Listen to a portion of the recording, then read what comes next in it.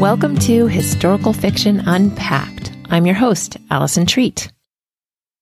Hello, readers, and welcome to episode 18 of season 4. You guys have no idea what it took me to get this episode out this week.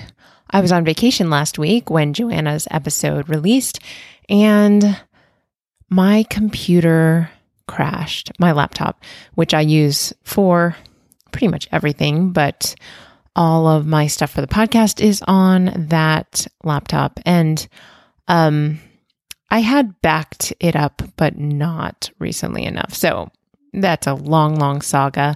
But I am going through a lot to try to get this episode out this week, and I hope that you enjoy it. This is Amanda Cox.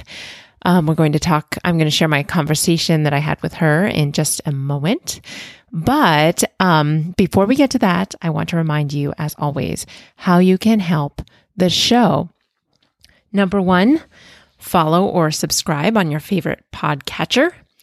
Whatever app you use to listen to podcasts, please subscribe or follow the show on there. Secondly, rate and review the podcast. That even just a few words of a review, it just helps other people get to hear about the podcast, other people who will enjoy this, historical fiction lovers. If you'd like to join our group on Facebook, look for Historical Fiction Unpacked Podcast Group and join that group. I love some of the conversations we get to have in that group about the podcast. And then, of course, you can follow us on Instagram at Historical Fiction Unpacked. And if you want to support the show with your pocketbook, please go to patreon.com/Allison Treat. That's Allison with one L, ALISONTREAT. Now, about Amanda Cox. I really loved talking to her. Amanda Cox is the author of The Edge of Belonging and The Secret Keepers of Old Depot Grocery. She holds a bachelor's degree in Bible and theology and a master's degree in professional counseling. But her first love is communicating through story. Her studies and her interactions with hurting families over a decade have allowed her to create multidimensional characters that connect emotionally with readers. She lives in East Tennessee with her husband and their 3 children. I really enjoyed this conversation with Amanda. Now, keep in mind that I talked to her, again, I'm releasing this way after the fact, and my apologies about that, but I know you'll enjoy it anyway. And even listening to this again in order to edit it just reminded me that I would love to read this book over the summer. It's one of those that I was not able to get my hands on before the interview, but I'm so intrigued by it, and I think the story sounds amazing. So without further ado, here's my conversation with Amanda Cox. Amanda, thank you for joining me on the show today. Thank you so much for having me. I'm excited to chat with you. Yeah, I'm excited to have you here. Your latest novel, The Secret Keepers of Old Depot Grocery, released in September. Can you tell me about this book?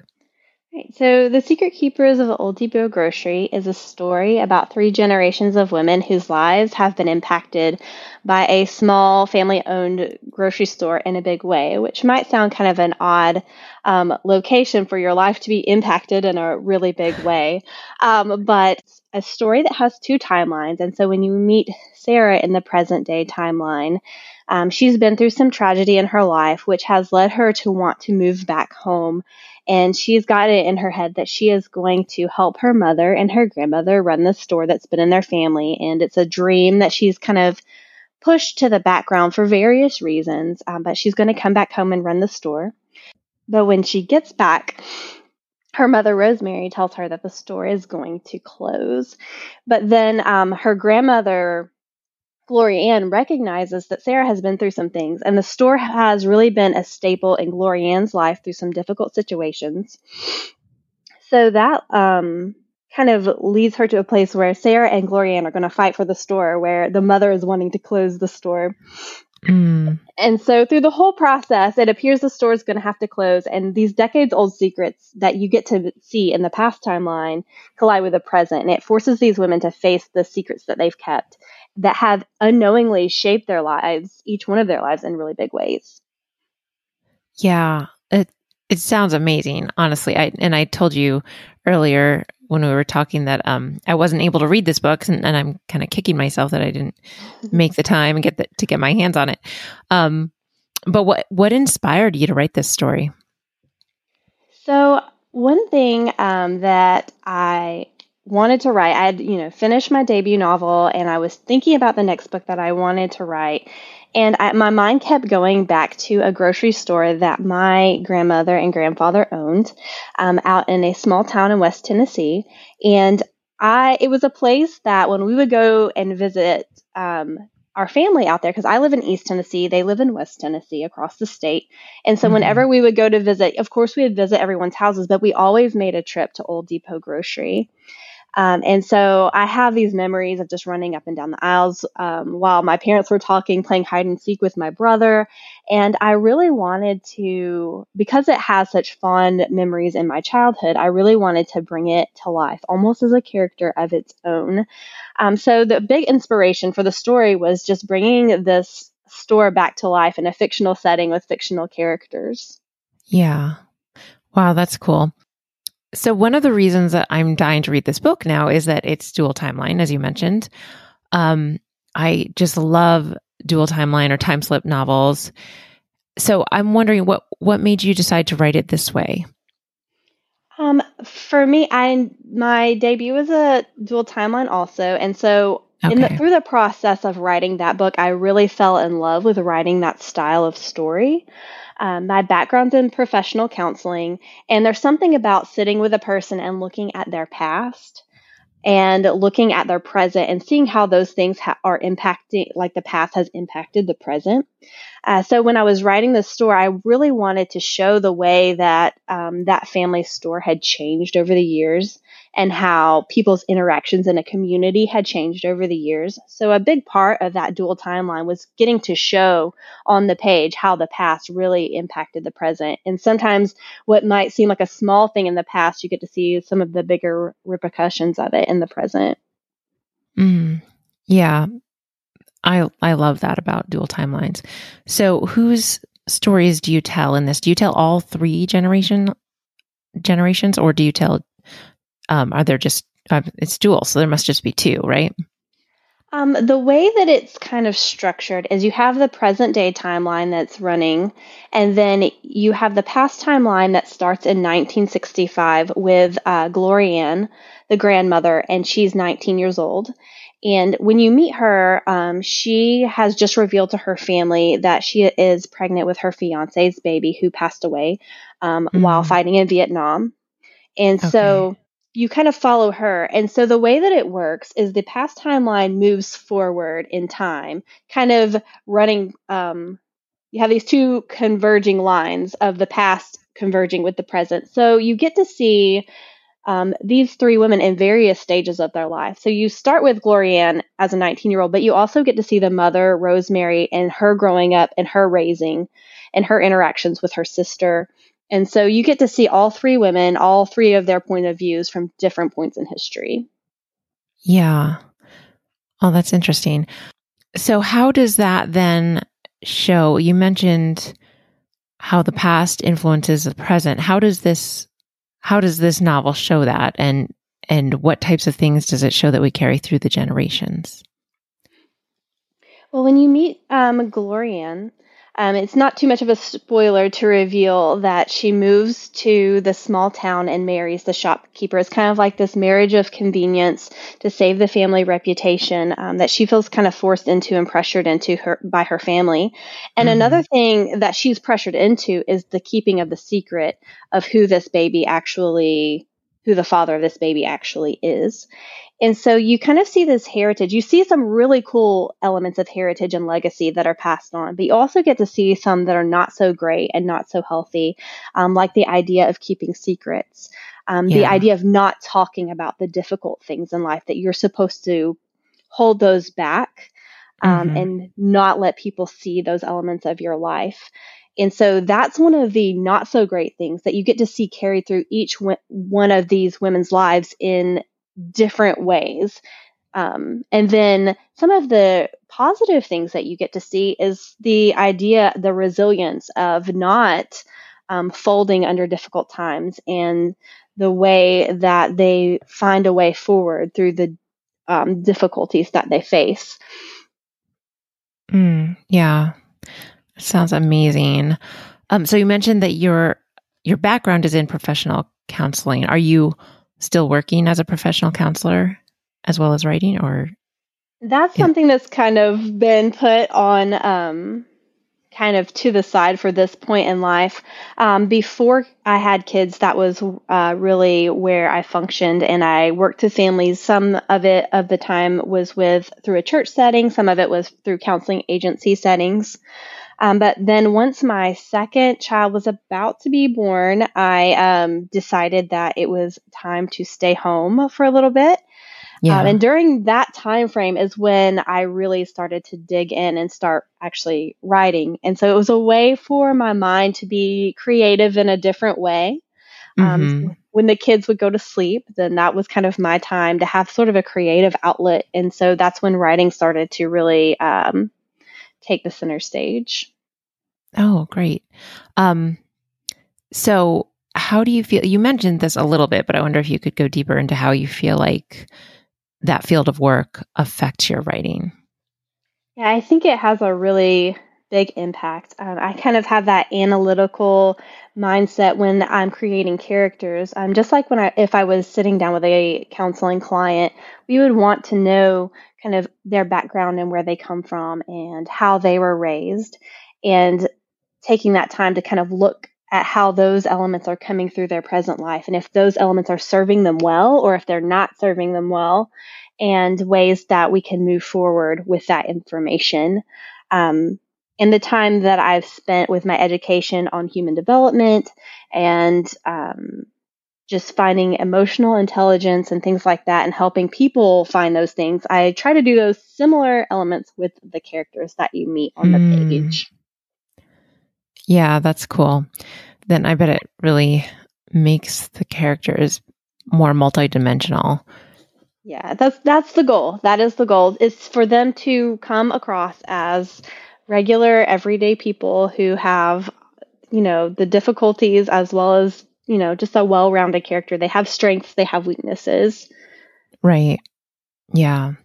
So your novel also talks about the dynamics between mothers and daughters. Why did you decide to focus on that relationship in particular?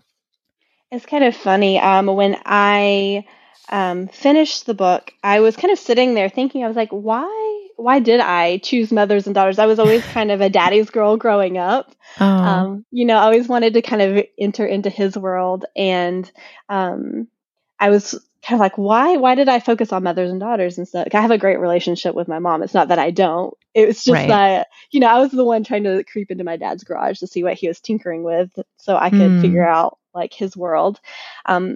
And I was always kind of like, I wanted to be climbing trees, playing in the dirt. That was me as a kid. Yeah. But I have a little girl who is my sidekick. And she is like, since day one, she's just been attached to my hip, mimics everything I do.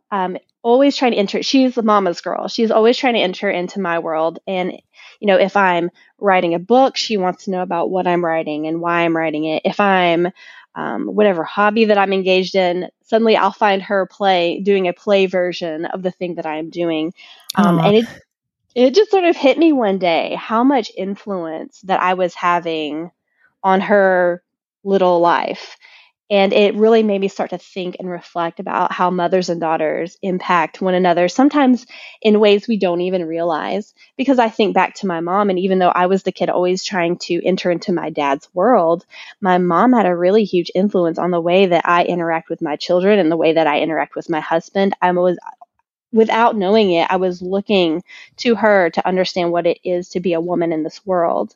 And then seeing my daughter and realizing it's like, wow, what all of the day-to-day interactions that she has with me is coming through into her world, because she is always looking to me for that information.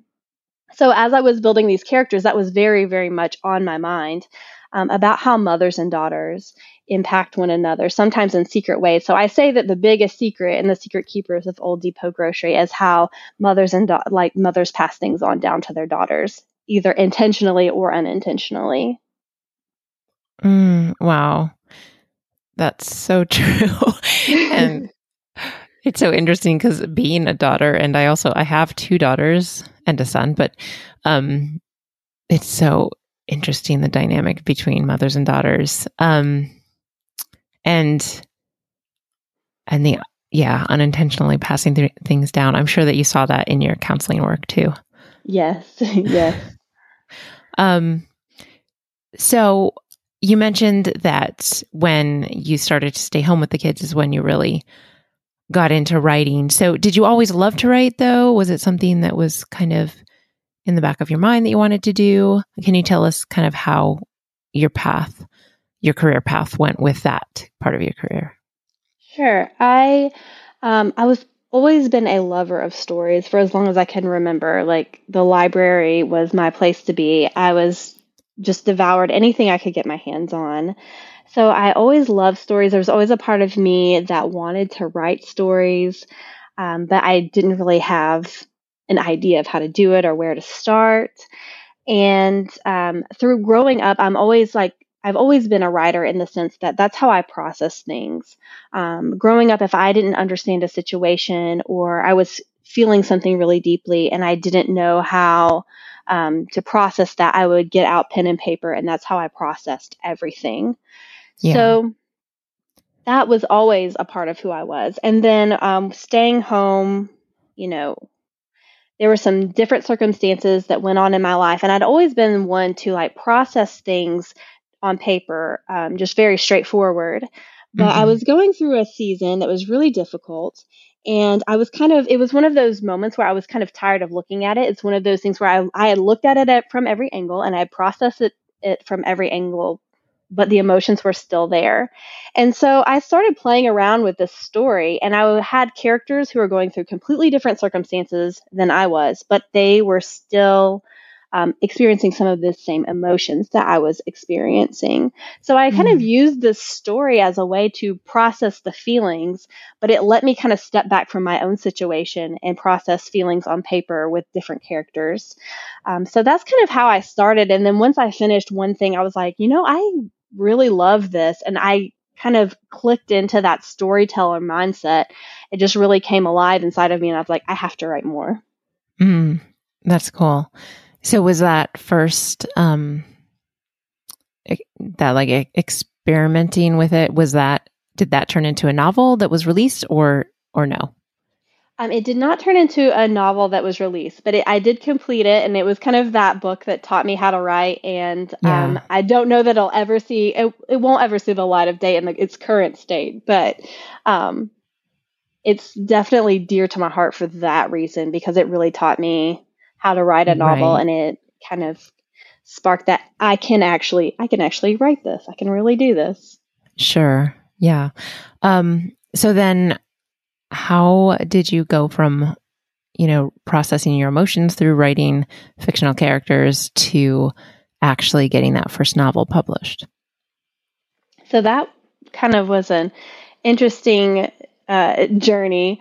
So the second thing that I decided to write, I kind of got this idea for it driving home from a car trip. I was like, I've written this one thing. I really feel like that's probably more for myself. I'd like to write more. And so as I was driving, the kids were really small then. They were 2, 4, and 6, and they were asleep. So I had a moment of actual quiet to think and let my mind wander. And so I prayed, and I was like, no, Lord, I would like to write more stories. But I only want to write it. There's so many amazing authors out there. There's so many amazing voices. But if there's something specifically that you have for me that you want me to write that's meant for others, then, help me see what that is. And, no amazing moment happened. It was just one of those kind of prayers that were sort of offered up. I was driving along. About 30 minutes later, I look over, and in the median of the highway, there's like a baby bouncer, like an exerciser, like someone had just placed it there. Goodness. And it was just so strange. It was just one of those things that just caught my attention. It was so strange. So I was like, there's a story. And so I started thinking about these characters kind of came to life in my mind. And so I wrote this novel, and it took for several years, and it had a kind of a strange publication story, but that became my first published novel. It was released in 2020. Yeah. Wow. That's cool. So, what are you working on now? Can you tell us about that? I don't have anything specific that I can share just yet, but I have taken up the hobby of beekeeping this past spring, and I'm really wanting to bring that into the next story that I'm working on right now. Oh, cool. So this is a question I ask all my guests. How do you think learning about history through story helps us approach life in the present?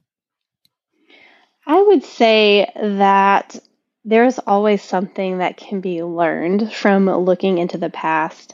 With the stories that I write, I look specifically at what we can learn in those family stories in the past that we can bring forward.